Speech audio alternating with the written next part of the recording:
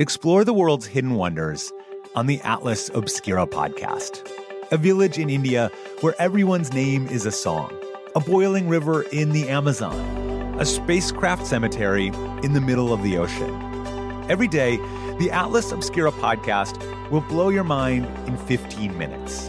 You can find it on the SiriusXM app, Pandora, or wherever you get your podcasts.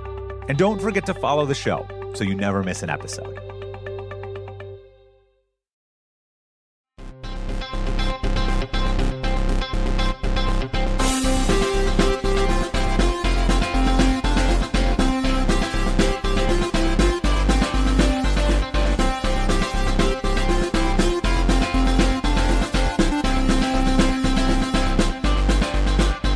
Welcome to Pod Save America. I'm John Favreau. I'm John Lovett. I'm Tommy Vitor. Later in the pod, you'll hear my conversation with Obama pollster Cornell Belcher about what, if anything, the 2020 polls can tell us about the state of the race. One thing Cornell pointed out, I want to see if you guys can figure this out. Cornell said, guess who was leading the Democratic field at this stage, late April of 2004, which is how he says that this race reminds him most of the 2004 primary. I had already guessed Dick Gephardt, but that was apparently wrong. No. 2004. I can give a big hint. It's not Wesley Clark. It's a fan favorite of yours, love it. John Edwards. No. A fan favorite of mine? In the most sarcastic way Chris possible. Evans? Howard Dean? Oh my God, not Joe Lieberman. Yes, oh Joe my Lieberman! God. Right, of course he was. He was the Democratic vice president 4 years earlier. He had yet to decide that he didn't want people between 50 and 65 to have health care. It was a lot. He had endorsed George. He had endorsed McCain. John McCain. Wow. He was a three-way tie for third in New Hampshire. Hadassah and I are so blessed. That's what he'd say all the time. We relished Hadassah. That was one of the best signs. That's right. That cycle, yeah. Wow, guys. Some people are like, 2004? What are they talking about? Okay, in addition to that, the 2020 candidates continue to come visit us here at Crooked headquarters. Tommy talked with Massachusetts Congressman Seth Moulton on Friday. You can listen to that episode now. Damn right I did. Dan Pfeiffer is here. He's in the other room just preparing for his interview with Congressman Tim Ryan. He's really of buckling Ohio. down. What's that? He's really buckling down. I saw him in there. Dan is buckling down right now. Tim Ryan's coming in here later today. That will be released on Tuesday, Dan's conversation with Tim Ryan. And then I will be talking with former Colorado Governor John Hickenlooper on Tuesday for an episode that you'll be able to check out on Friday. So we're trying to get all the candidates in here before the first debate. Who knows if it'll happen? Lovett wore his Merlot pants for Tim Ryan. For Tim Ryan? I think so. I think they're more of a burgundy. That's a first. Well, They're more of a you want to be burgundy. French, that's fine. And Tommy's got his Stitch Fix red hoodie on. Yeah. we know Most 'cause- of what I'm wearing is free. Next topic, John. Okay. We get to the news, and the news is very serious. A gunman with an AR-15 attacked a synagogue in Southern California this weekend, leaving at least one dead and several others wounded, including a rabbi and a young girl. The attack in Poway, California, which happened on the last day of Passover, came half a year after the shootings at the Tree of Life Synagogue in Pittsburgh. Police arrested a 19-year-old suspect, who may have also been involved in a recent attempt to burn down a mosque. A user of the far-right message board 8chan, with the same name as the suspect, posted a manifesto to that site before the attack took place that accuses Jews of trying to destroy the white race through immigration, a post that's strikingly similar to the one posted by the alleged gunman behind the attacks that took place on mosques in New Zealand earlier this year. There was also disturbing news from Northern California this weekend. Police in Sunnyvale, which is near San Francisco, said on Friday that they believe a driver who ran his car into a crowd of people last week did so because he was deliberately targeting Muslims. So, shortly after the shooting, a commentator on Fox News referred to the gunman as a lone wolf. And you heard this in a couple different places. This is a lone wolf attack. Tommy, was this a lone wolf? Is this what we would describe as a lone wolf? No, I don't think so, because you see packs of these individuals coordinating and talking about their plans on social media sites like Gab and 8chan and 4chan in certain areas. And so, no, I mean, I think that these are people who are feeding off the last attacker, who are building a community based around hate and hate speech, and frankly, trying to incentivize people to violence. So, yeah. I mean, I view this as dangerous to the United States, to citizens here, as ISIS or Al Qaeda, and that we should resource it appropriately. Because the like nightmare scenario has always been in counterterrorism that there's some individual in the U.S. that is inspired by or adheres to Al-Qaeda or ISIS or has like a sleeper cell. The sleeper cell is here now. And it's like angry white 19-year-old kids who are living on the worst places in the internet and getting radicalized. Yeah. Well, I couldn't help but wonder, like, how would we be talking about this and responding to this if the New Zealand shooter, if the Poway shooter, if all of these people had been Muslim? Yeah, well, I mean, even, what gets described as terrorism depends on the religion of the person perpetrating it. We have lifted up extremism that flows from Al-Qaeda, that flows from Islamic extremism, and held that up as somehow separate and special compared to anti-Semitic violence, white supremacist violence. And what we're learning is that that's a mistake. This is just going to keep happening, right? There was a conversation about this on one of the cable networks, and it was someone saying, I can't believe I'm here again 6 months after what happened in Pittsburgh. Why are you surprised? Right, we've done nothing to address the underlying cultural forces, radicalizing groups of angry, lonely white men. We have done nothing to address the policies that allow these people to arm themselves. We have done nothing to... There's been no attempt on the part of those on the right to police their own rhetoric and their own language, to look at the extreme rhetoric that is at least helping to galvanize these communities. The Lone Wolf organized. We're not yet totally comfortable with how to describe what this is, which is what stochastic violence, right? Stochastic terrorism, where no, you can't point to any one sentence offered on Fox News. You can't point to any one bit of extremism promulgated by Donald Trump as the proximate cause of something like this, but all of it feeds into a culture of hate that at the very bottom of the internet is helping to foment what we see, and these kinds of events are going to pop up again and again and again, and we shouldn't be surprised. This is not going to be the last time someone shoots up a synagogue. It's going to happen again, and we should just face that and be honest about it, because I don't think we usually are. Yeah, I mean, to your point, Levitt, and this is the definition of terrorism. It's violence or murder to make a political point. And right. The point that this guy is trying to make is very similar to what the New Zealand shooter is trying to make, which is something you see on 8chan and 4chan and Gab all the time, which is that minority groups or Jews are trying to replace white people, and that we need to separate out the races, and this is their way of doing it. I mean, I went on fucking 8chan last night just to see what was going on there. It is a horror show worse than you could ever imagine. It is people joking that this guy didn't get a high enough score. They've like gamified mass murder. They wanted him to kill more people. It is like straight up Nazi propaganda, and it will live there to incite other people today, tomorrow, the next day. And because of this shooting, because of conversations like the one we're having, people are going to learn about it for the first time and end up going there more. I mean, this is a problem that's growing, it's metastasizing. It is not getting better. It's getting worse. And we sure as fuck aren't doing anything about, AR-15s being in every community on the planet. We're barely even talking about gun control, despite the Las Vegas attack being one of the most horrific things to ever happen to our nation. So yeah, no one should be surprised.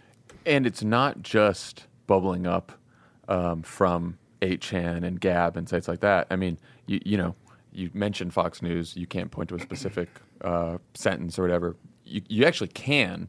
Tucker Carlson, in October of 2018, literally attacked liberal pundits for encouraging what he called, quote, the genocide of white male Christians. I mean, this is their most popular host. Has the primetime spot on Fox News. Millions of people seeing that.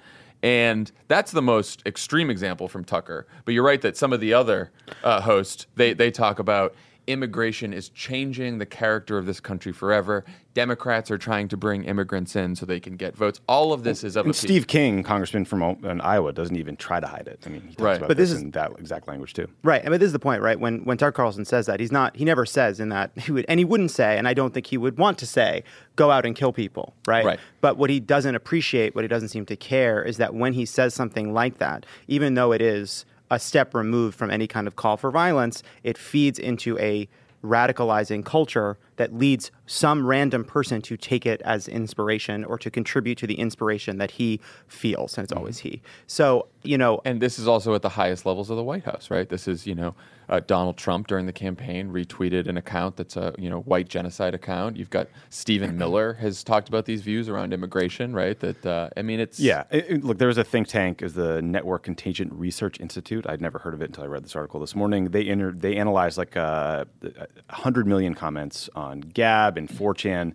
They found that anti-Semitic slurs and content on those platforms doubled after the election of Donald Trump. Right. There's data that shows that between July 2016 and January 2018, the politically incorrect message board on Gab or on 4chan went up drastically. I mean, it's normalized people's feeling that they can say these things without repercussions. So a lot of conservatives and some other media personalities have responded by saying that anti-Semitism is a problem on both sides of the political spectrum. Some Republicans pointed back to Ilhan Omar's comments. New York Times columnist Barry Weiss tweeted, "The past few days provide a useful case study. Thursday, an anti-Zionist cartoon is published in the New York Times. Saturday, a white nationalist guns down Jews in a synagogue. Sunday, Zarif appears on Fox, the foreign minister for Iran. Yeah. The three strands of modern anti-Semitism, far left, far right, and Islamist." Guys, I'm having trouble seeing an equivalence between what Ilhan Omar said about AIPAC and the idea on the right wing that Jews are part of a white genocide conspiracy. Can you help me out here? You don't even have to go that. I mean, you don't even have to go that. Like, I've been lectured by conservatives for quite some time for not conflating violent actions with words, right? That's something that chills free speech and that's politically correct. But even putting that aside, anti-Semitism is one of the most potent, dangerous forces in human history, and they are playing with it like it's a partisan cudgel, and it is very frustrating. Yeah. This is something that is alive now. It has been around forever.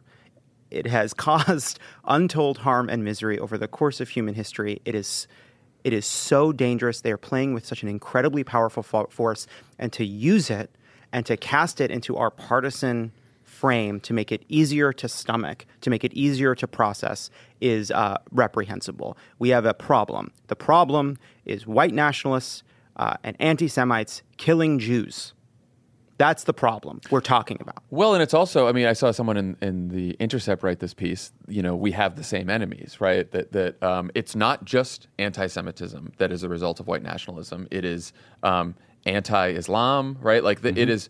There is a belief, there is an ideology that the white race is superior. It's Nazism. It's Nazism, right? And that includes anti-Semitism, but goes much broader than that. And right? it also it's worth noting too that in the past few years, like there has been a rise in hate crimes, and who have those hate crimes targeted? They've targeted Jews and they've targeted Muslims. Like those are the two religious groups being targeted right now by violence. And African Americans. Remember, there was a black church burned in Louisiana just a few weeks ago. So that is the targets are Black Americans, Latino Americans, immigrants, Jews, and Muslims. Those are the targets of white nationalism. Anti-Semitism is a centuries-old evil, as Levitt said. I don't think it's rooted in a party or an ideology. Louis Farrakhan says vile anti-Semitic things. We should condemn those things. The Labour Party in the United Kingdom has had real problems with members saying things that are blatantly and vilely anti-Semitic.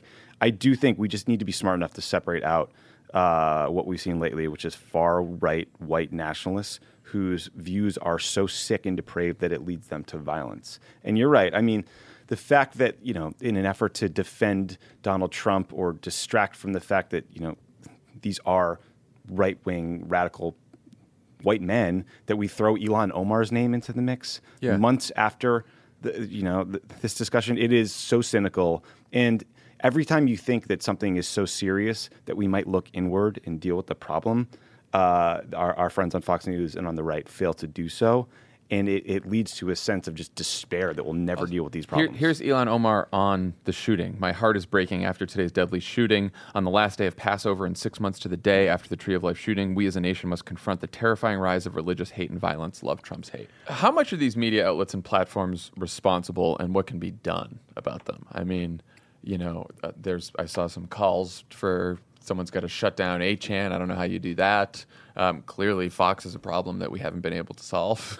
Yeah, I mean, I'm not sure how you would do that. A whole bunch of of companies that host websites have kicked things like 8chan or the Daily Stormer off. Yep. And then there's just sort of a few that linger, like legacy, like sites that are just willing to allow anything to happen. And I don't know how to increase the political pressure on them to get rid of those people. I mean, certainly, I think it's better than having them all over Facebook or all over Twitter where there's millions and millions of people. But again, every time we have this conversation, someone learns what 8chan is for the first time. And maybe you don't need help learning what it is if you're in some of the more dark corners of 4chan, or you're watching Fox News at night, which leads you down this path into the really radicalizing, dangerous shit. Yeah, and part of it I think is defining, like what we were just talking about, defining exactly what this kind of hate and hateful ideology is. I mean, here's one example. Last week, apparently, there was a report that when an employee at Twitter recently asked at an all-hands meeting why they couldn't ban content from white supremacists like they do with content linked to terrorist groups like ISIS, that person was told that coming up with an algorithmic solution would be more complicated because it could also affect content created by Republican politicians. Yeah, and what that tells me is that all the bad faith attacks on Facebook and Twitter and other tech platforms from Donald Trump Jr. and Donald Trump about shadow banning, all this made-up bullshit they do, they work. They work. And these guys end up fearing being called partisan more than being accused of allowing Nazis to fester on their platform. That is a really fucked up way to think about the problem. Yeah, and it's the inability to say that certain types of speech are hateful and can incite violence, and to say that, yes, sometimes they might come from Republican politicians, because they're so afraid, because then that makes it partisan, and God forbid you are ever seen or accused of being partisan. That is the worst sin possible. Yeah. That you did something that you're accused of being partisan, even when the truth is right there. Yeah.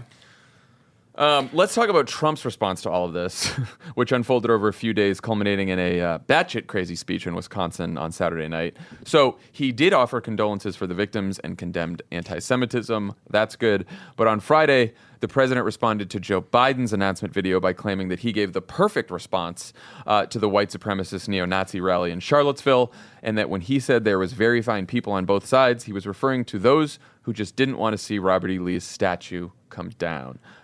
Guys, what's the problem with this explanation? Because it's not just from Donald Trump. I've seen a ton of conservative commentators say they all got Charlottesville wrong. He condemned anti-Semitism, and he was just talking about the statue people. It's just a lie. Yeah. The Unite the Right rally was explicitly organized, and people went there to spread racist, white supremacist views. That was the point of the rally. And you didn't need to see what happened on Saturday to know that. You could have watched those motherfuckers marching with tiki torches on Friday night and terrorizing black students at UVA. This is one of those conversations where we're just being asked to not believe our lying eyes, and it is so infuriating that we even have to talk about it. I mean, there's so many ways.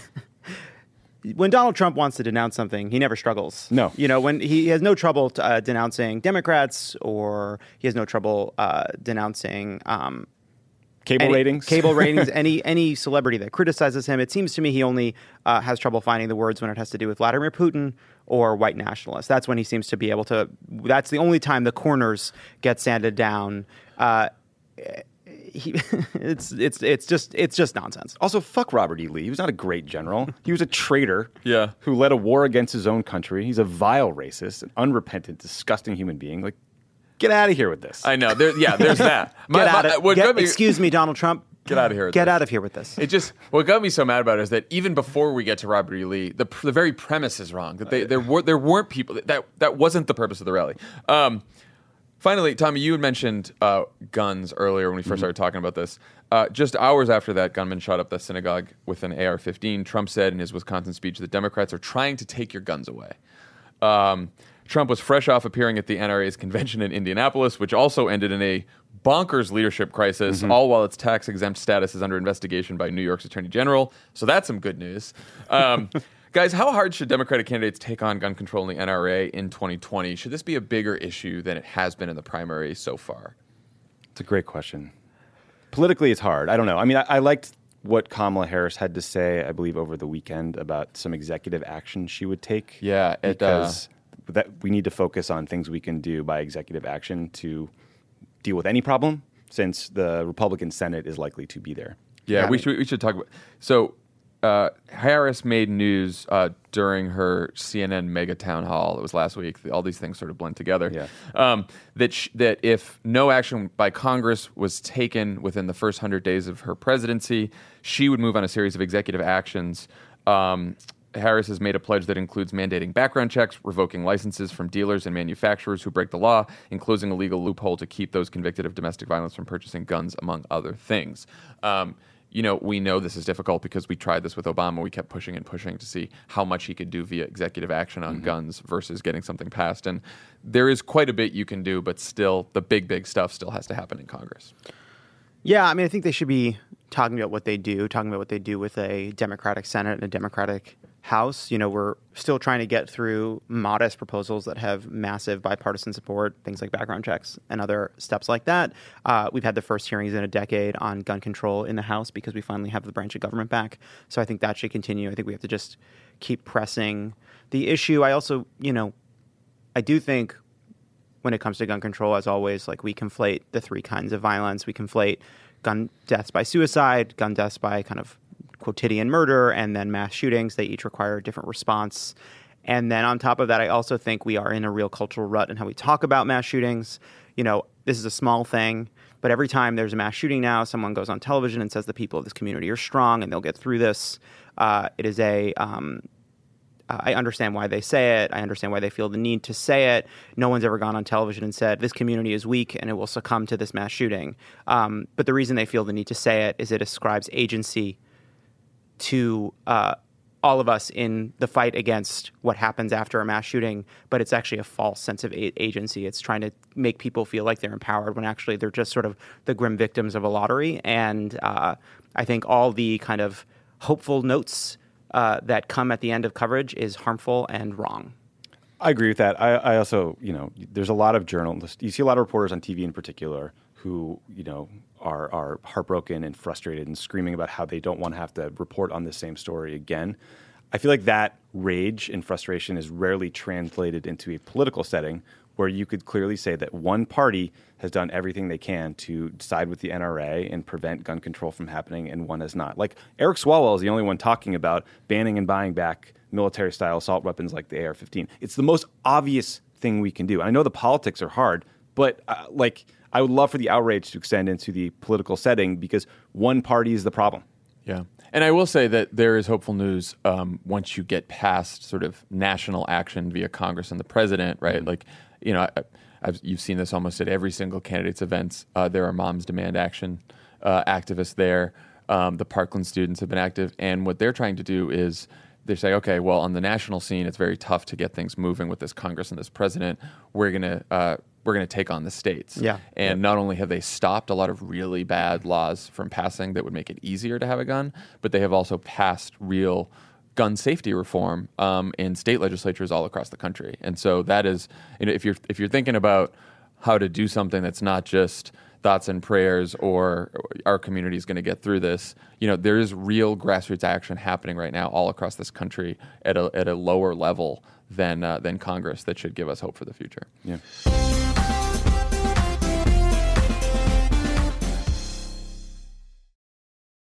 As a chef and a restaurant owner, I'm as meticulous about my cookware as I am about my ingredients. That's why I love Made in Cookware. Each pan they make isn't just designed to perform, it's crafted to last. As a mom, I love that I can trust Made in. It's made from the world's finest materials, so I can feel good about what I'm feeding my family. I'm Chef Brooke Williamson, and I use Made in Cookware. Shop chef-quality pots and pans at madeincookware.com. This show is sponsored by BetterHelp. How do you cope when there's something weighing on you or something you need to get off your chest? You know the best way to do it? Best way to cope is to talk about it. Not just cram it down, not do what generations of New Englanders have done, just stuff their feelings down, maybe cover it with a coat of booze. No. You got to talk to someone. You got to work it out, get it off your chest. And just by doing that, you will feel better. We all carry around different stressors, big and small. When we keep them bottled up, it can start to affect us negatively. Therapy is a safe space to get things off your chest and to figure out how to work through whatever's weighing you down. If you're thinking of starting therapy, give BetterHelp a try. It's entirely online, designed to be convenient, flexible, and suited to your schedule. Just fill out a brief questionnaire to get matched with a licensed therapist and switch therapists anytime for no additional charge. Get it off your chest with BetterHelp. Visit betterhelp.com/PSA. Go today to get 10% off your first month. That's BetterHelp, HELP.com/PSA.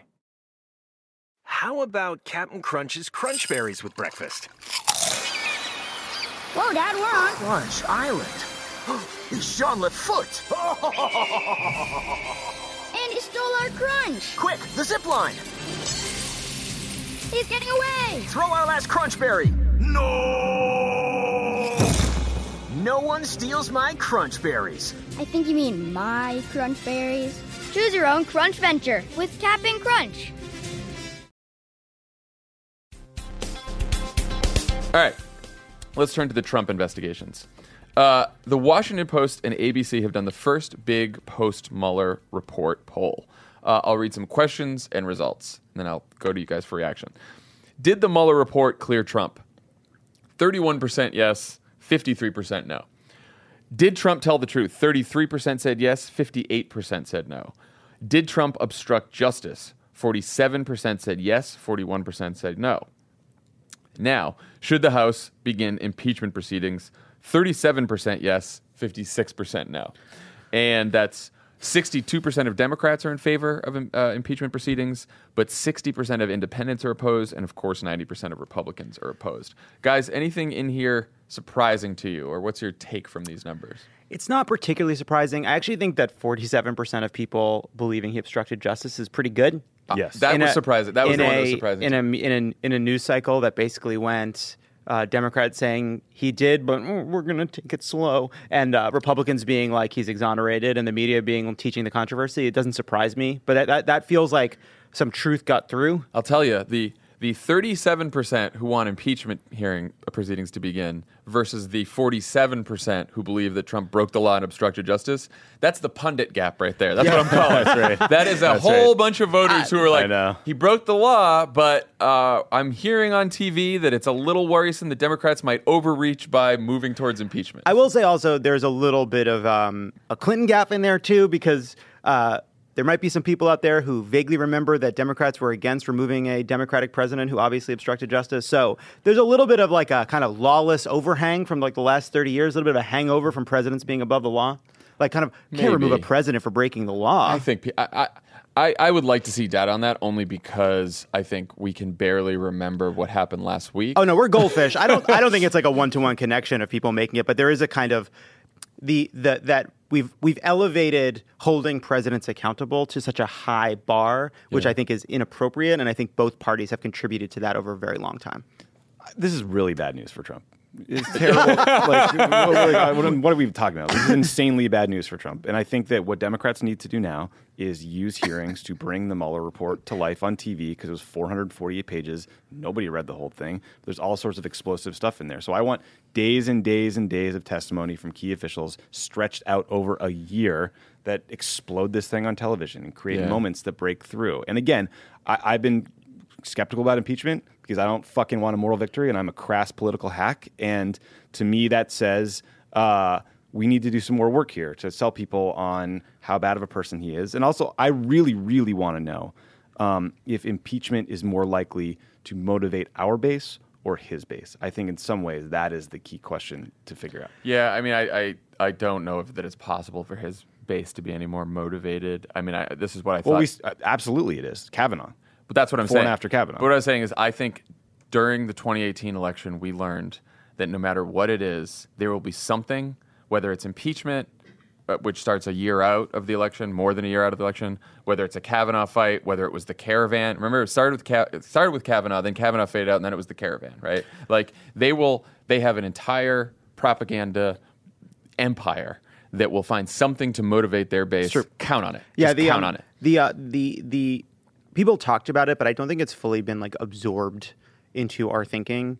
It is the propaganda machine. I would say the biggest surprise of the 2018 election is just how hard the Republicans turned out. All this notion that like there's that Trump is demoralizing to some segment of this base. All the conversation about how energetic and come alive the liberal base is. All of that is actually true, but Republicans came out. They came out in massive numbers. They surprised people like Beto O'Rourke in Texas, who hit his targets on how many people turned out. And all of a sudden, there were more Republicans than anyone expected in Texas. Abrams, Same thing happened there. Gillum. Happened in the House races. It happened in the Senate races. It happened everywhere. They all hit their targets. They hit their targets. So it's the Republican turnout machine is vast, quiet, and incredibly impressive. And so I don't think that's been fully kind of part of the conversation. And there's a reason it's impressive. It's because Donald Trump has turned the party into a party that runs on grievance politics and only grievance politics. There's always a reason to feel fucking aggrieved, according to Donald Trump and Fox News, whatever it may be. It's always going to be easier to motivate a homogenous base. That's than very for Democrats, where we're a coalition of very African Americans and liberals and higher educated and Latino voters. We're arguing over There's everything all the time. There's not going to be one thing that gets us. That's going. exactly and right. And also, these are the older voters. They are registered. They are not moving. They know where their polling place is. They vote every time. I will say one more thing so this was the Washington Post ABC poll. The New York Times did a story where it talked about Democratic politicians holding town halls with voters, and they said there's not a big push to impeachment. Including many friends of the pod like Katie Porter. Yep, exactly. But what drove me nuts about this, the story was well written, what drove me nuts about some of these voters is not one of them raised their hand and said, hey, can you focus on healthcare instead of impeachment, because I don't think impeachment's important, right? Yeah. They all said, please focus on healthcare and other issues, because I hear that if we focus on impeachment, we're going to lose and it's going to excite Trump's base. Everyone, all these voters are acting like fucking pundits. They're all auditioning for the Meet the Press panel this Sunday. It's all of our fault. It's all of our collective fault. It's the impeachment Ouroboros. But it's all what you think might happen. It's the same thing we deal with in the primary when people say, I love Elizabeth Warren, but I don't know that she can win because the pundits tell me she can't win. And because the pundits are saying she can't win because the conversation is about how she can't win. I want impeachment, but the pundits tell me that impeachment is not going to be good. Look, I go back to my thing. I'm just as much of a crass political hack as you, Tommy. But I think that what you just said, which was bringing the Mueller report to life on television for people instead of reading a dense 300-page, 400-page report, is a much better political move for the Democrats, even if they don't come out of that victorious, because no one expects Donald Trump to be removed by the Senate. But I will say, the idea of sort of dragging Trump administration officials to Congress to testify, that's not easy either. Right now, this week, we're dealing with William Barr, Attorney General William Barr, is now threatening to cancel his testimony before Congress this week because he's upset with a format that would allow for extended questioning. That's why Barr's pissed. Of course. So the question is, and I saw, Ted Lieu did an interview with Greg Sargent about this, is the move now to possibly threaten impeachment proceedings if the White House continues to stonewall and not provide any officials to give any testimony? Like, what if we can't have these hearings because the White House refuses to allow anyone to testify? Well, one of the articles of impeachment against Nixon was about the administration's efforts to thwart Congress's investigation. Right. So I do think that's congressional obstruction. Right. So I do think that's a place to go. I don't know how to game out where impeachment falls as a threat to them. I don't know. I do like the stories suggesting Democrats are beginning to consider more drastic measures to enforce their subpoenas, whether it's through fines or even potentially threatening contempt and jail time. I think that is important. One thing we've talked about a million times is how much we rely on norms of behavior, and that is especially true in the dynamic between the White House and Congress. But it's very clear that this administration is not going to respect those at all. They're not turning over the tax documents. Donald Trump is suing to prevent subpoenas to his accountant. We have a lot of evidence that they are going to fundamentally disregard the kind of fair play between the two branches, and that may force them to go further in one direction or another. Yeah. I mean, I think the tax issue is a very specific one for Trump, and I think he is playing to delay it for as long as humanly possible past the re-election, basically. Yeah. But writ large, I want to see Democrats just hit the gas everywhere. Like, no more waiting to subpoena people. Just subpoena them. No one knows the difference. Fire that cannon. Up. Get everyone you want before you start the process now, because a lot of this will end up in courts, gets dragged out, there's negotiations. Enough. If they reject the subpoena, hold them in contempt. Yes. And to take it as far as you can. Let's go. Yeah, because it's also worth stepping back to sort of first principles. Why do we want the tax returns? So that they can inform the American people in their decision-making on re-election. If there is Donald Trump will face one more election in his life until he runs for mayor of New York and wins that. But the no, he will. He won't. He won't. He can't. Probably can't. No, but his returns are only of importance to the American people for another year and a half. That's it. This is the time. If we get him now, or it doesn't matter. Yeah. All right. Let's talk about 2020. We don't love covering primary horse race polls here, especially this early. But I want to quickly talk about the post-ABC poll because they questioned respondents in an interesting way and got a different kind of result. It's fascinating, It's John. fascinating. It's fascinating. Instead of reading a list of candidate names, the Post asked people to name the candidate they like off the top of their head as opposed to reading them the list. So with people who were leaning towards a candidate included, so they asked people, who would you vote for today? And then also, who are you leaning towards? So that combined, you have Biden leads with 17%, Sanders gets 11%, Buttigieg gets 5%, and Kamala, Warren, and Beto all get 4%. But the big winner is no opinion with 35%. What does that tell us about the state of the race, and what does it tell us about polls? I really appreciate this for a few reasons. One is I like that basically in a lot of polls you see Biden somewhere say around 25%. 30, yeah, So to 30. Let's say it's 25%. And he got what, 17 in this one? Mm-hmm. That means that there is about 8% of people who support Joe Biden, however, cannot remember his name when asked, which I think is very interesting. That like, who am I for? I'm for Joe Biden, but you got to remind me that he exists. And then I love him. What did you think, Tommy? Yeah, I mean, big picture take home is how early it is. There were some interesting things within the numbers. Bernie's support was pretty even among whites, non-whites, college grads, those without college degrees. I think that sort of cuts against conventional wisdom about who's supporting Bernie Sanders. So, notable, interesting. Ben Smith, who is the editor-in-chief of BuzzFeed, wrote an interesting piece about how it used to be that candidates got little like earned media boomlets from the press, and then the press looked at them closely and then criticized them and discarded them. It reminded me of Howard Dean and some of the frontrunners of the past. His argument is that today is different because of social media, and someone like Bernie or Biden could use social channels to prop themselves up throughout the primary.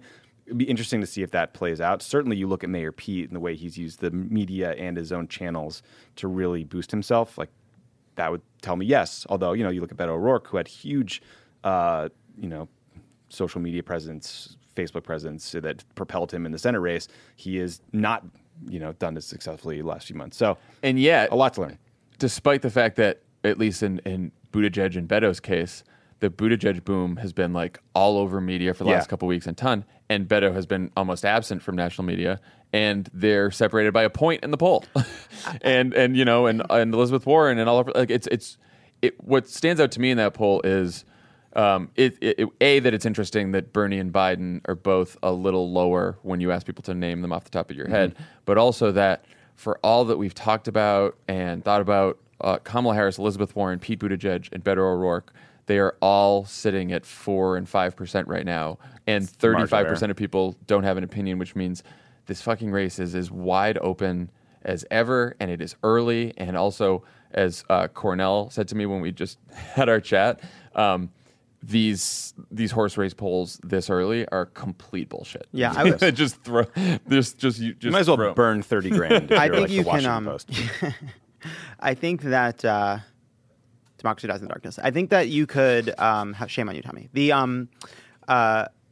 I think there's like an optimistic read and then there's a pessimistic read. I think the optimistic read is it's a wide open field. There's a lot of really, really great candidates, and it could really be anyone. Any one of these people could walk away with it. We have debates to come. There's a lot to happen. I think there is a pessimistic read that's worth airing, which is, I think part of what we're seeing. I think part of the reason, first of all, there's no one clear person that everyone recognizes as like the person they want, right? They're just absent. And I think that could be because we haven't found them yet from this pool of really good options. It also could be that in part because Democrats are so shaken by 2016, but also in part because there's a gut sense that none of them are kind of capturing what they were hoping for in a candidate, that everybody is still kind of feeling around because they look at each one of these people and they like them.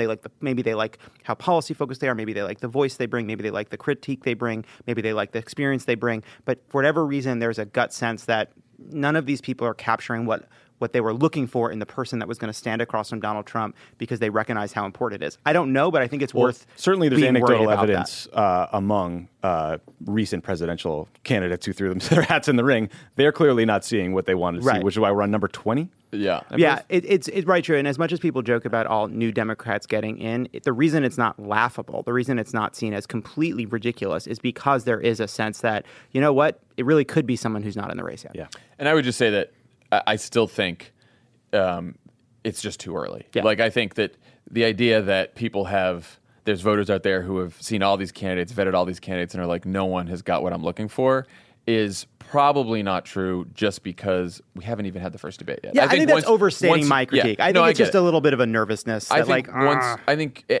good, we've seen this before, good candidates become good candidates throughout the course of these primary campaigns. They reveal themselves to be good candidates. And we've just had two elections, 2016 and 2008 on the Democratic side, where Hillary Clinton was the dominant frontrunner in both of those elections. Yeah. It was not Hillary Clinton's position in 2008 is not like Joe Biden's position in 2020. No, it's much stronger. It was much stronger. Hers was much, much stronger. And it's also one of the reasons I want everyone to, at the end of this, come together, and I don't want there to be too much kind of vicious infighting, but I'm sort of glad to see there's the first hints of some mixing it up, because one of these people is going to go up against an overflowing insult toilet, and whoever that is, I would like to see what happens on a debate stage when people start mixing it up. I don't hate it.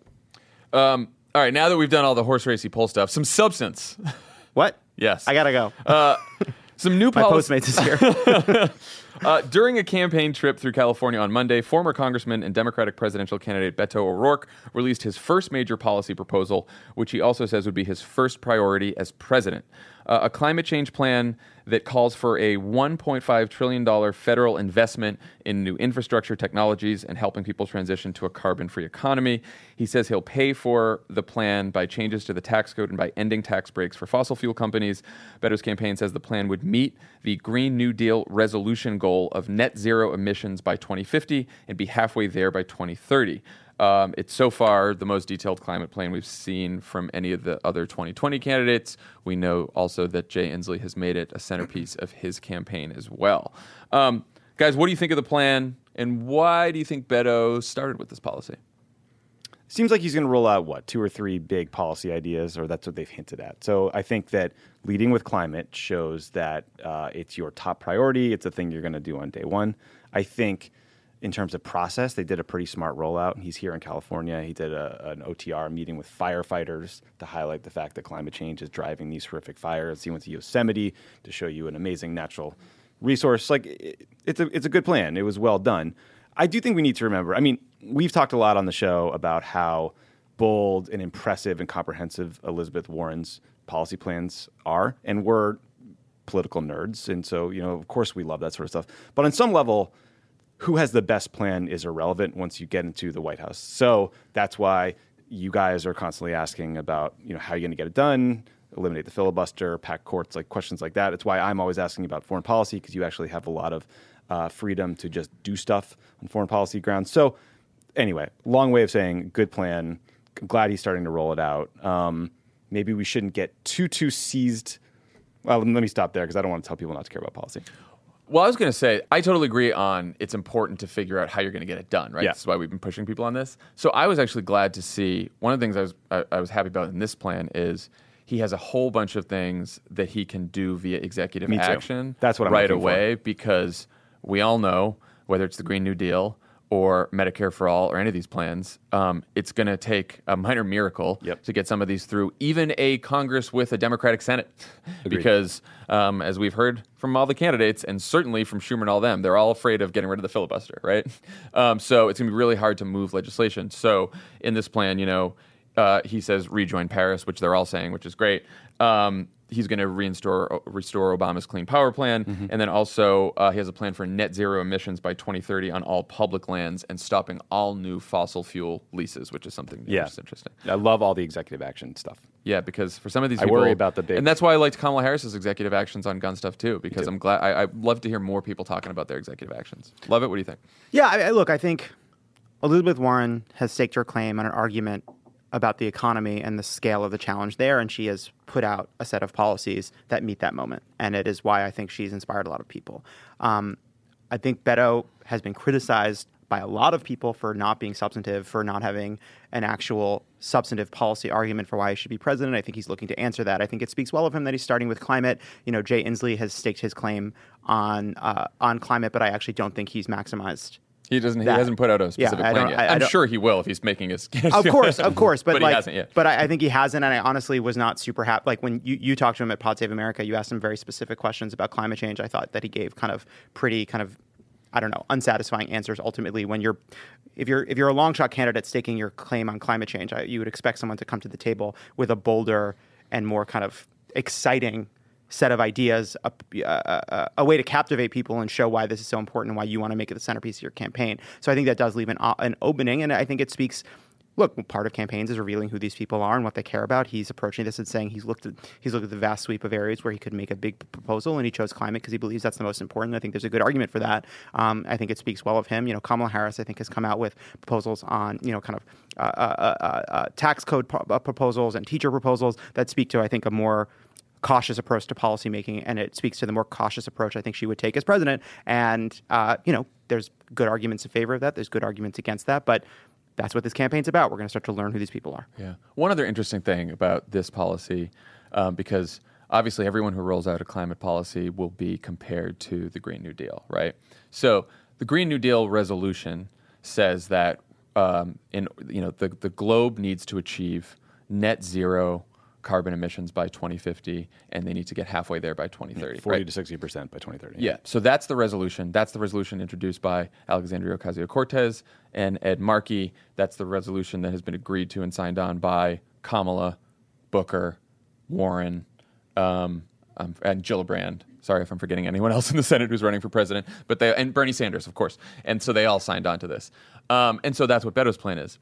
And yet, the Sunrise Movement, who we've talked to, put out a statement critical of Beto's plan this morning, saying that we actually need to be net zero in the United States by 2030 because we need to go faster than the rest of the world since we have more emissions, which is a completely fine position to have. But it's very interesting that I didn't realize this until I saw this, that the Sunrise Movement's goal is not in line with the actual Green New Deal resolution that was introduced by AOC in Congress. Doesn't that make sense, though? Hey, look, it's just funny. They never said anything when the Green New Deal resolution came up. Right, but I imagine it's, look, this is, I think, the first presidential candidate to outline a specific policy plan around climate. Yeah. And so this is the first opportunity the Sunrise Movement has to criticize it. It would make sense to me for them to stake out a maximal position because their goal is to try to keep Democrats further to the left. I think it's a kind of natural place for them to be in.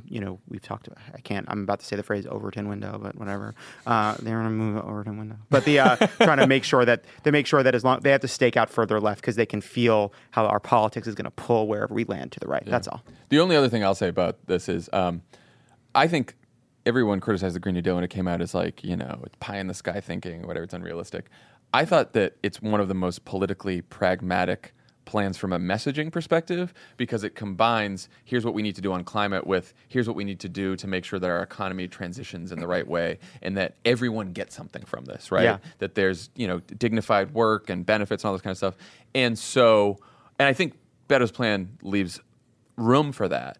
But I hope that not only Beto, but all the candidates, as they talk about climate, don't just talk about here's what we have to do to prevent the planet from extinction, but here's what we also have the opportunity to do to make sure that as we transition to this new renewable energy economy, clean energy economy, that we can also make sure we lift up poorer communities and make sure people have good jobs with good benefits. I think the economic messaging is really important to the policy. We've really adapted because I remember when we used to talk about climate change, and it was we talk about the carbon tax, talk about the cap and trade, and we lead with that. And man, he just outlined a massive climate proposal, and it's like, we're going to do this, we're going to do that, we're going to restructure the tax code, and we're going to do this, and we're going to get all this other shit done, but also we're going to restructure the tax code just a little bit. You're going to have to get some taxes from people. And so I think that's sort of a interesting change in how we're talking about it. And I think for the most part, it is a lesson learned about bad faith arguments and what you need to actually do to get something done. Okay, when we come back, we'll have my conversation with former Obama pollster, Cornell Belcher.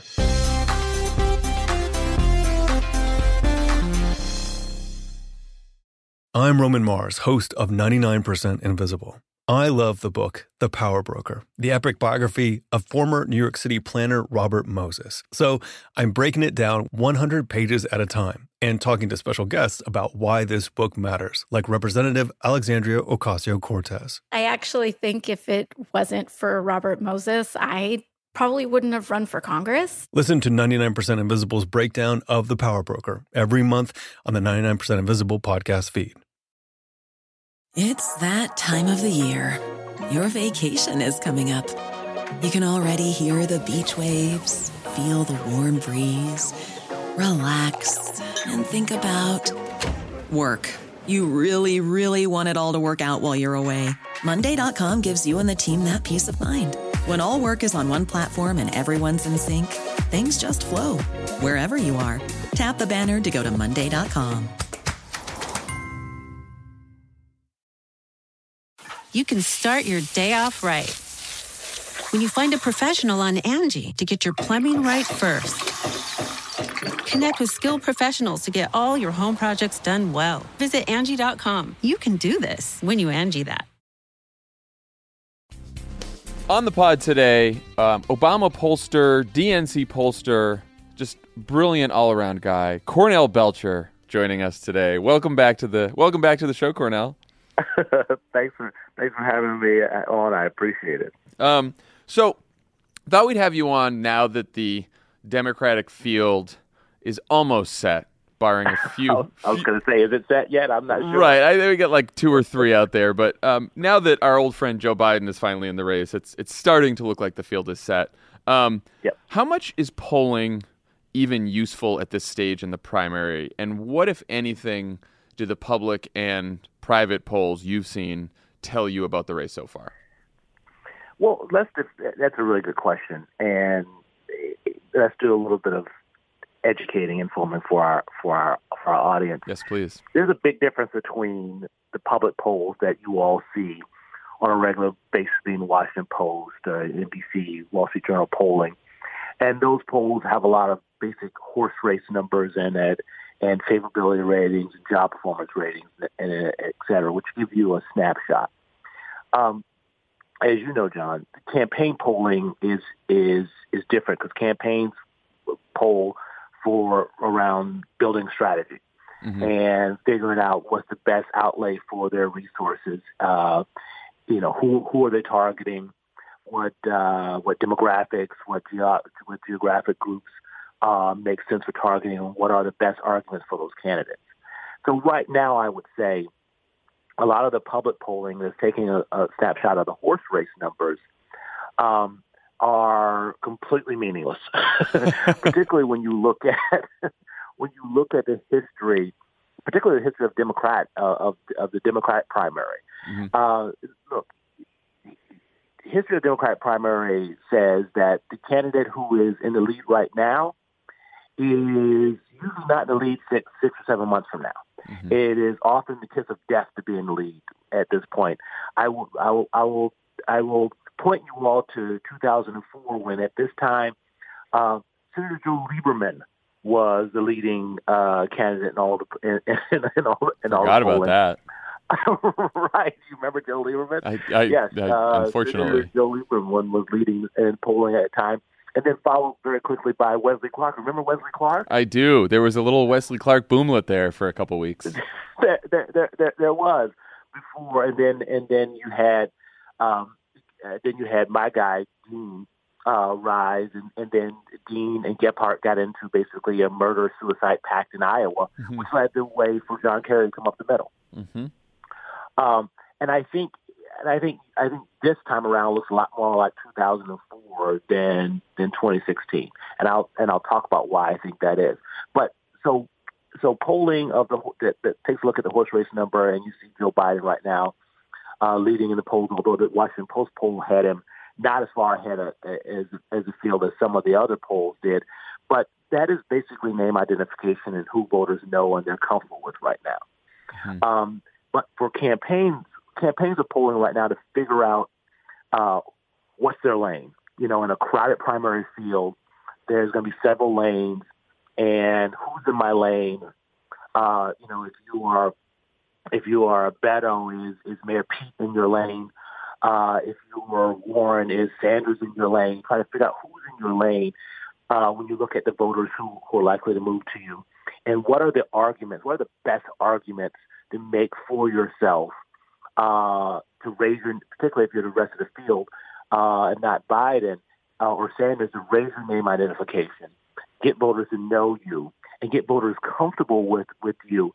And then at some point, and this is what people hate about politics, but John, as you know, this is part of politics. Mm-hmm. And then at some point, I'm going to have to figure out how I'm going to contrast myself with the candidate that's in my lane who's ahead of me. So, for example, Biden is going to take a lot of shots over the next couple of months, not because they just dislike Biden, but because it's politics.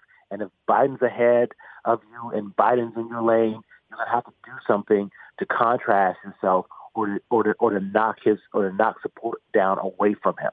That's just politics 101. So a lot of the campaigns right now, that's what their polling is doing and trying to figure out, and that's their internal polling that we'll never see because it lays out their strategy. So tell me more about why you think this race looks more like 2004 than anything else. And look, it's. I think it looks more like 2004 because if you look at 2004, you had a very sort of crowded field of candidates, some really well-established candidates. Gephardt was a well-established Democrat. John Kerry, Lieberman. You had a lot of well-established candidates in a crowded field. I think this is more like 2000, and no one was really a dominant front runner. 2008, Hillary Clinton was a dominant front runner. Mm-hmm. I mean, she was ahead 20 plus points in all the polling from the field. Oh yeah, and she was just as dominant a front runner in 2008 as she was in 2016. So that's because, and when I look at Vice President Biden, yes, he's a front runner, but is he as dominant a front running figure now as Hillary Clinton was in 2008? No, no, he wasn't. I think so. I think you have a more crowded, bunched up field, and when you look at most of the primary polling right now, and again, it's all name identification. But when you look at most of the primary polling right now, and Washington Post headlined this the other day, the field is rather wide open. Yeah. Yes, Vice President Biden has advantage, but there are a lot of voters out there shopping around and looking for candidates. And just from my qualitative, I've been doing some qualitative in some of the early states. Mm-hmm. Voters know and they like Vice President Biden. I like myself. I know and I like Vice President Biden. But to say that they're locked in on Vice President Biden now, they're not. They're shopping around, and I think he and his campaign know that they're going to have to work very hard to hold on to a lead and expand and break away from the pack. Yeah. So let's talk about the voters a little bit. You said you've been doing some qualitative research, which is known as focus groups also. What are the top qualities that Democratic voters are looking for in a nominee this time around? Is it experience? Is it someone new or different? Is it competence, inspiration? What are the different qualities that keep coming up when you talk to people? That's a really good question. And there's no silver bullet. And this gets us back to the conversation about lanes. Mm-hmm. There are certainly a segment of the Democratic electorate that's just straight up. We want whoever can beat Trump, we'll take him or her. And it is just who's best positioned. Who do we think can absolutely beat Trump? And then there's a segment out there who's really looking for candidates who are going to push a more progressive agenda, and is going to really sort of push the boundaries of things. And there's a segment out there that's just looking for change. What I think is interesting is there's always an element of or a segment of the electorate, especially in the Democratic primary, who who'll be driving for, and looking for the change-oriented candidate. And quite frankly, I think you saw that in the Republican primary as well. We may not, I think Trump's an incredible, unethical, and corrupt person, but he was to a certain extent the anti-establishment change candidate for the Republicans, just the way Barack Obama was the anti-establishment change candidate in 2008. And I think the candidate who can own that anti-establishment change lane and can dominate that lane, that candidate has a pretty good chance of still be one of the few candidates standing in 6 or 7 months. I think there's a lane that's clearly the establishment, safe lane, experience lane, and I think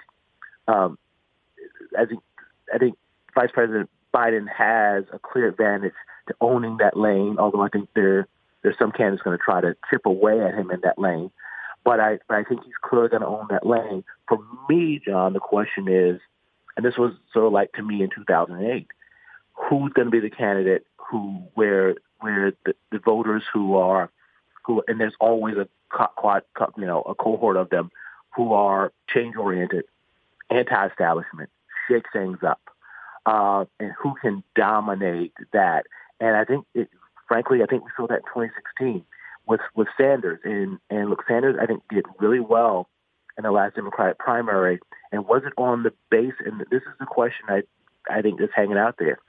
Was so much of that surge for Sanders, was that really about Sanders and sort of who he was, or was that anti-establishment, change-oriented voter that he was a safe place for them. He was a safe place for them to land. He was the only place for them to land and be against the establishment and be anti-Hillary Clinton. Yeah, and I imagine people like candidates like Elizabeth Warren and potentially, I guess, Pete Buttigieg, Beto O'Rourke, a whole bunch of others are probably trying to compete in that lane in some ways, I guess, trying to be a more of a change candidate. Does that seem right?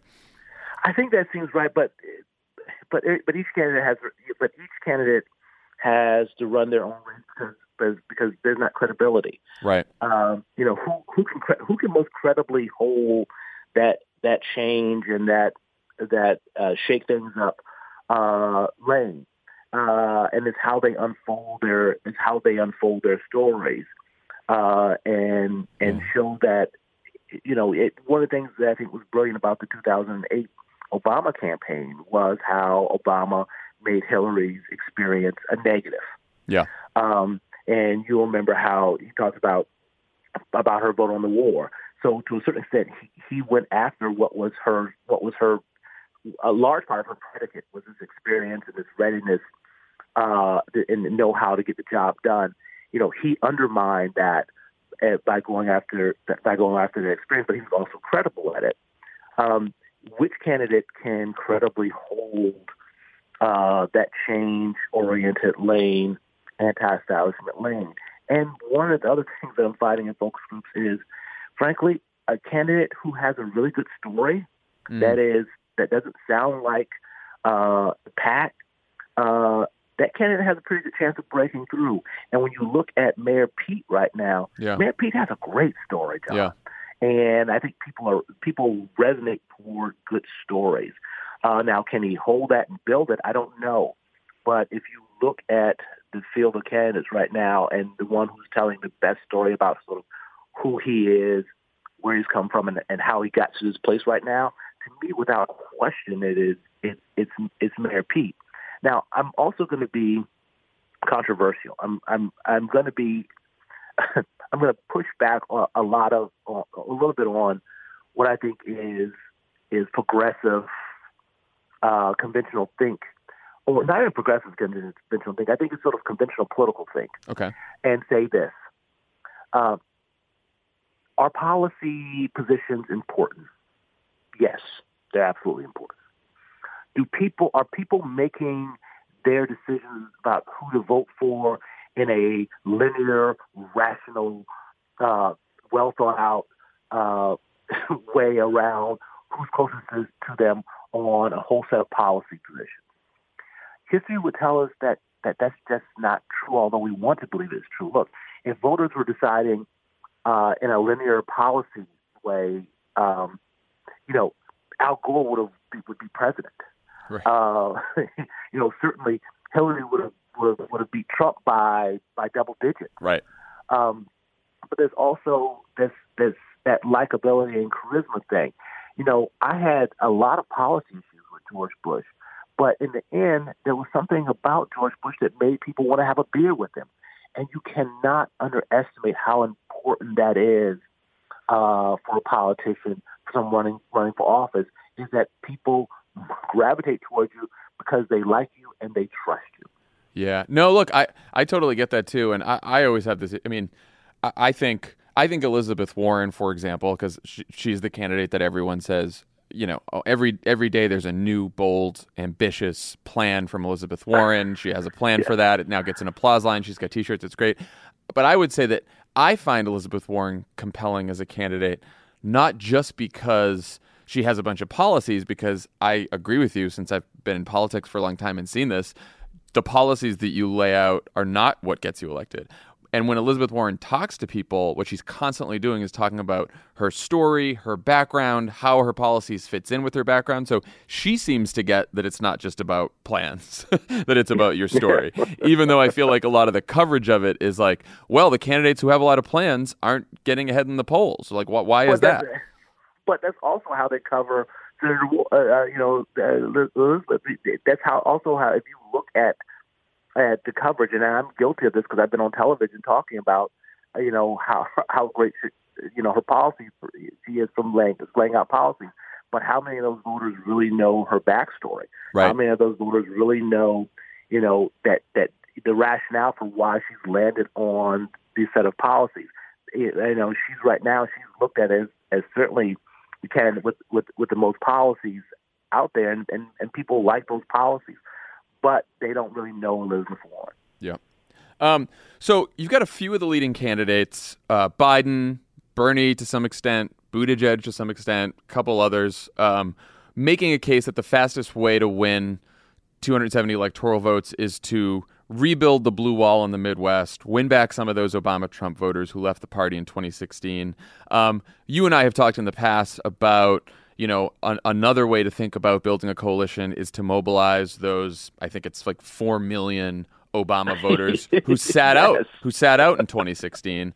How do you see sort of the path to 270? I mean, we talk a lot about like it's a false choice. Obviously, you can do both. But as you assemble coalitions and think about messaging and candidates and all that, how do you see the coalition building?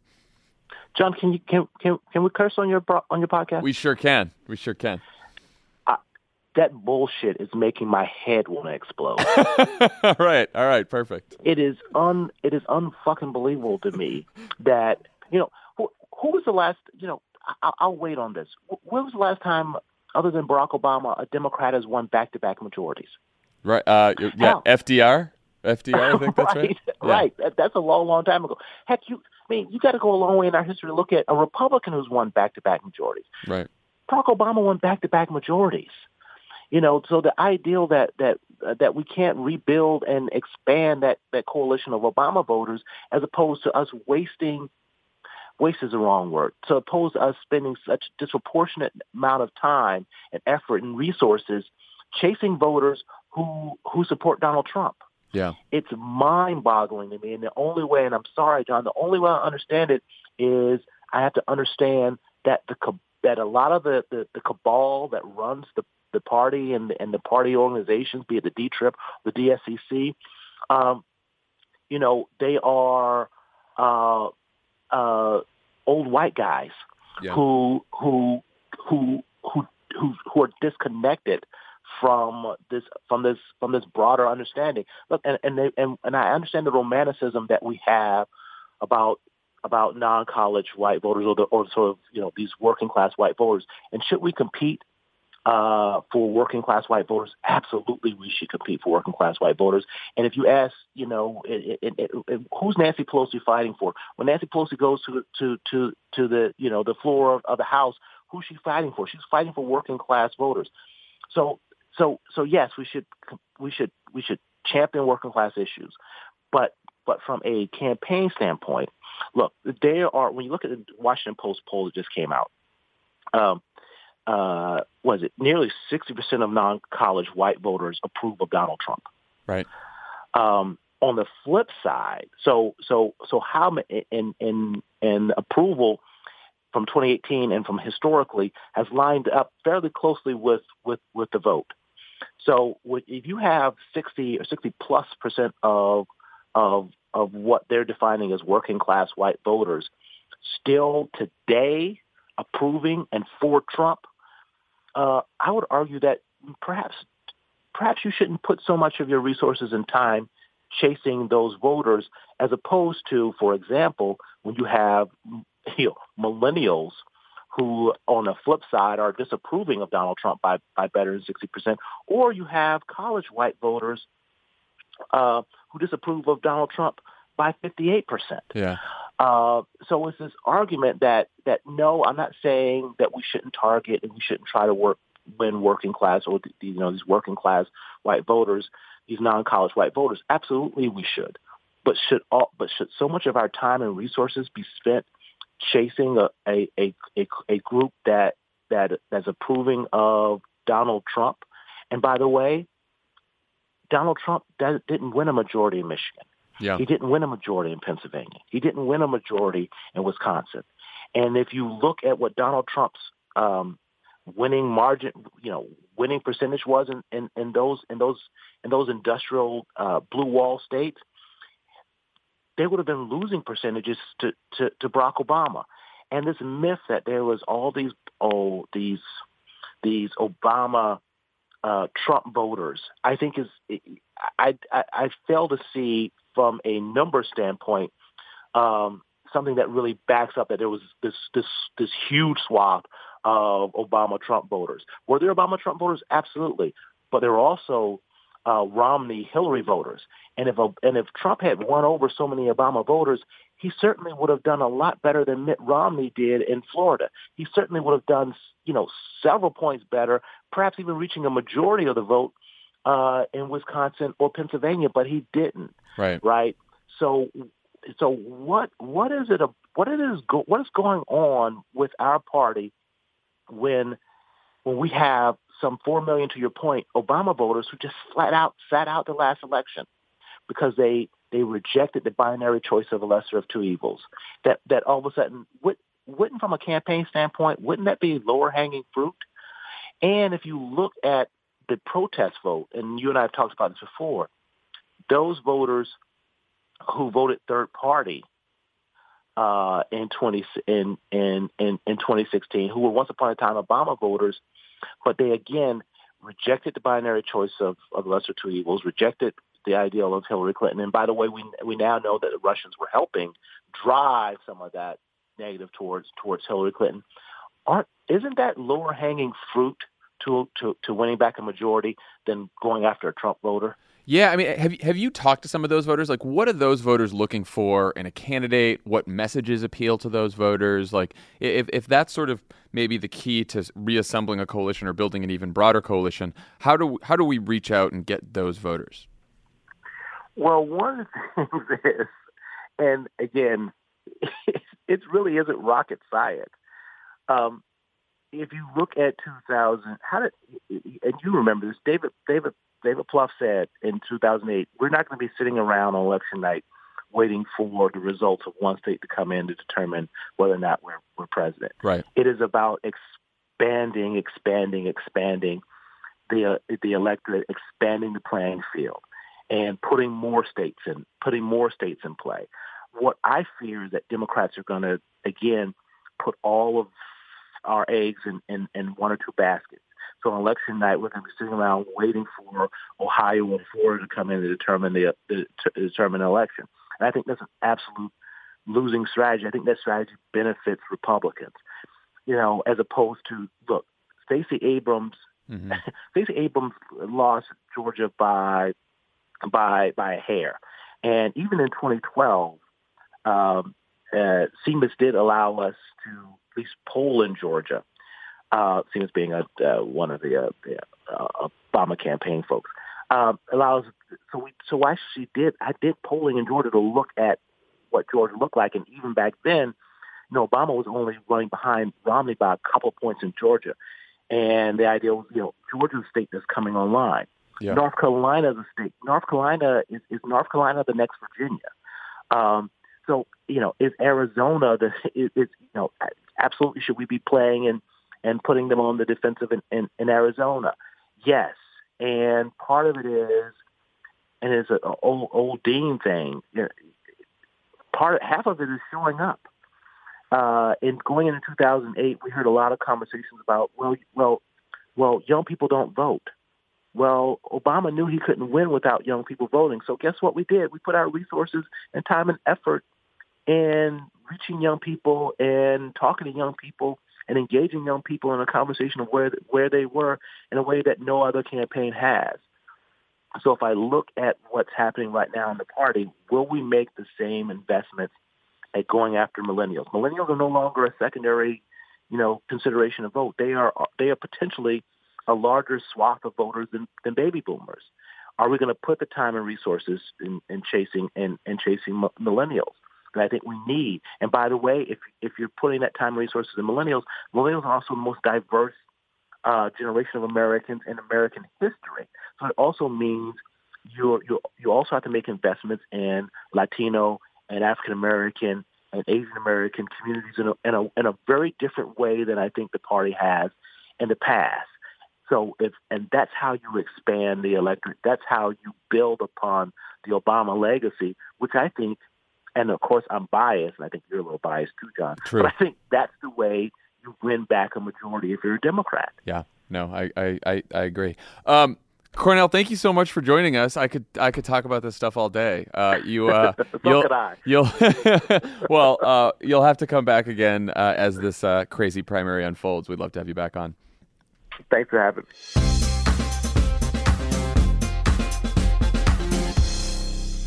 Thanks to Cornel Belcher for joining us today, and we'll see you on Thursday. Any closing thoughts on Game of Thrones? Spoilers. If you haven't seen it, just turn the fucking podcast off. Look, I think the bottom line is we saw one guy yell at a dragon, and then we saw a woman come in with the policies we needed. That's all I'm going to say. That ruined it for me. I have nothing else to say. Immediately taking it to politics. Pundit over here. I was excited. It was so tense. I couldn't calm down for like hours afterwards. It was tense. I also, no shade to our friends at HBO, but man, when you're watching it and it's light out, it is really hard to see. That was my one critique. It was hard to see. It was so dark. And it's been like that before in battle scenes. Yes, I feel as though most scenes. It's always a Game of Thrones fight during thing. the day. I feel as though I like the fire. The fire made me feel, I was like, oh, I can see now. There's fire. I feel as though I've also been preparing for this battle for some time because I pulled down 2 blackout shades.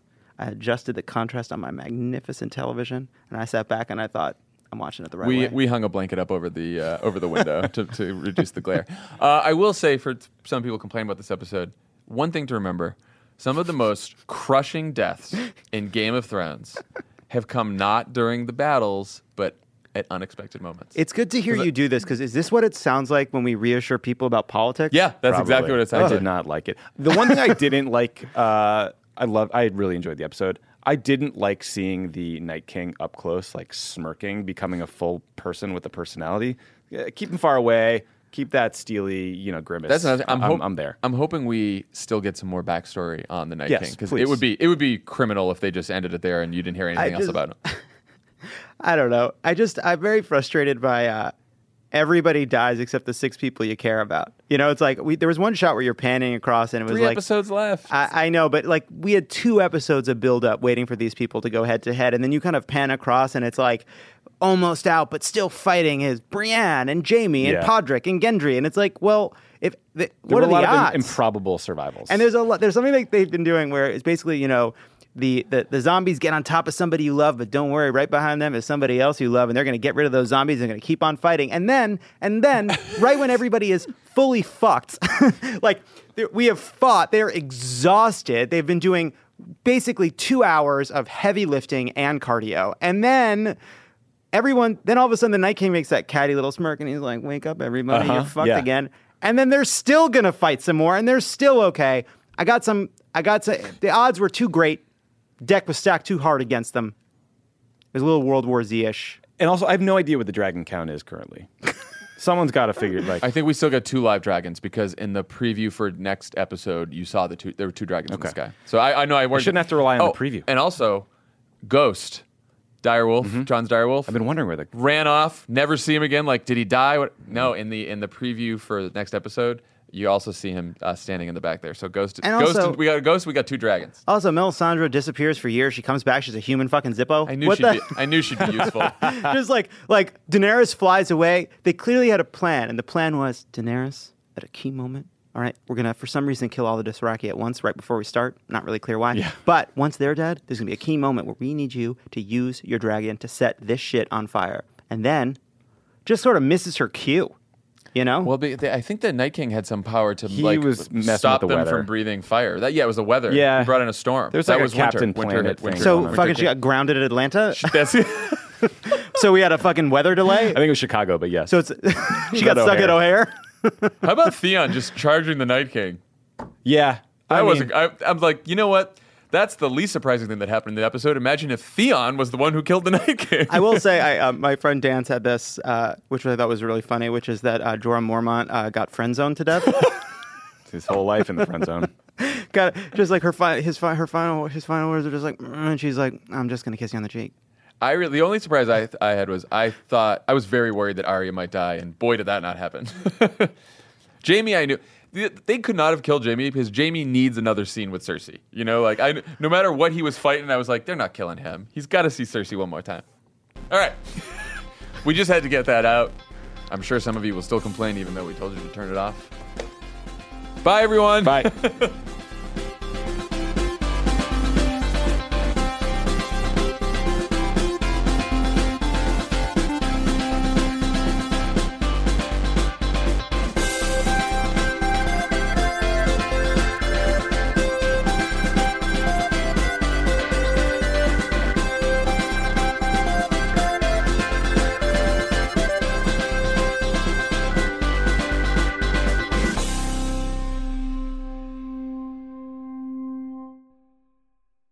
I'm Roman Mars, host of 99% Invisible.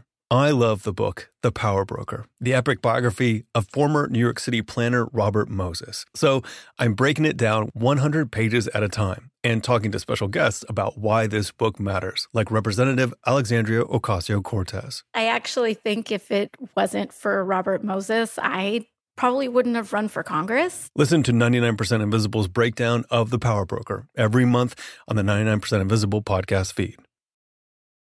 It's that time of the year. Your vacation is coming up. You can already hear the beach waves, feel the warm breeze, relax, and think about work. You really, really want it all to work out while you're away. Monday.com gives you and the team that peace of mind. When all work is on one platform and everyone's in sync, things just flow. Wherever you are, tap the banner to go to Monday.com.